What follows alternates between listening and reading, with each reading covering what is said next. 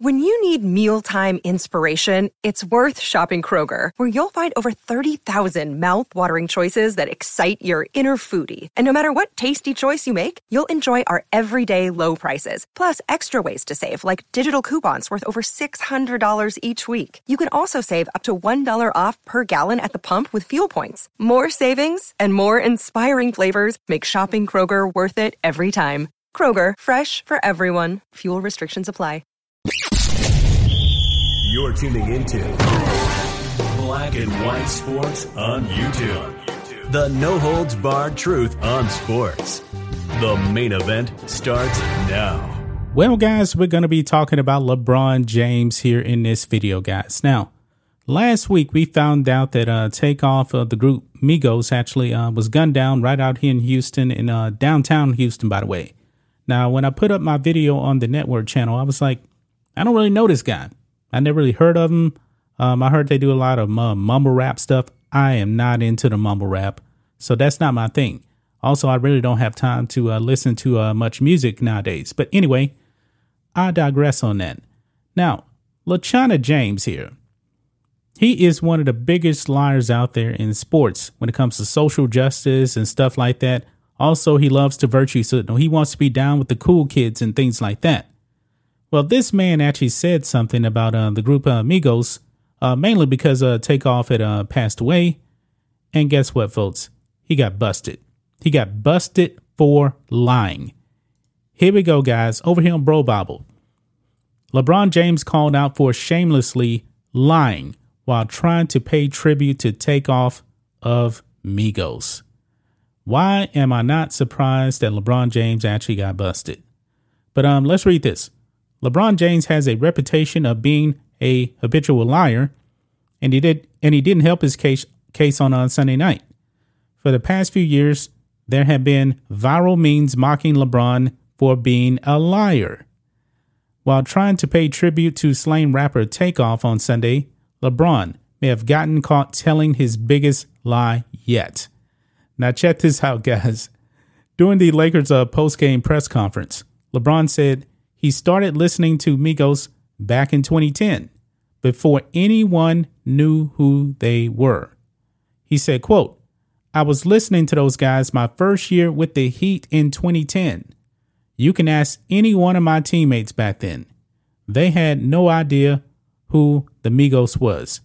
I was like, I'm telling you, these guys are nets.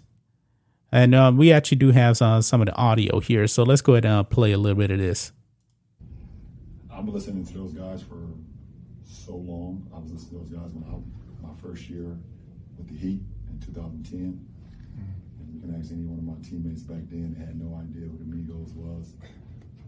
They were like cursing me out when I would play it throughout the weight room or play it throughout the locker room. I was like, I'm telling you, these guys are next. I'm letting you know right now these days, like, turn this off. I don't want to hear this. And just fast forward, I mean, just knowing, Takeoff personally, and send my condolences to Quavo and the family and the whole QC family and everybody. Yeah, it was a little low, so that's why I actually read it. But anyway, fans immediately noted that Migos' first mixtape didn't drop until August of 2011. So LeBron James automatically got busted. And you can see some of the tweets here. Migos' first tape was in 2011. Braun is incredibly hilarious. It's pretty wild that there's a long list of LeBron's documented lies on the internet. There is a bunch of them here. Look at this. This person says LeBron James is a generational liar. I get it. He's had a mic in his face since he was 16 years old and feels the need to give a good quote. So he says what you want to hear. But can we at least keep track of them on his basketball reference? I like to revisit some highlights. Here it is. I knew Kobe would score 81. I don't think anybody knew he was actually going to do it, but he did do it. I knew Migos were nets. Malcolm X's great book. My fave, Godfather scene. Shocking trade.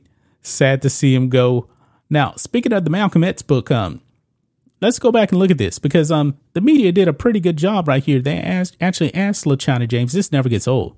about his favorite part of the autobiography of Malcolm X. Check this out. Taylor, you want to follow up? Yeah. So you're holding the autobiography of Malcolm X along with Alex Haley. I don't know how far you are into the book, but what's your biggest takeaway so far? I kind of just started a couple days ago, but I've read and a lot of notes over the years. It's my first time actually reading this from start to finish. But just a very smart man, very, very, very smart man, and basically.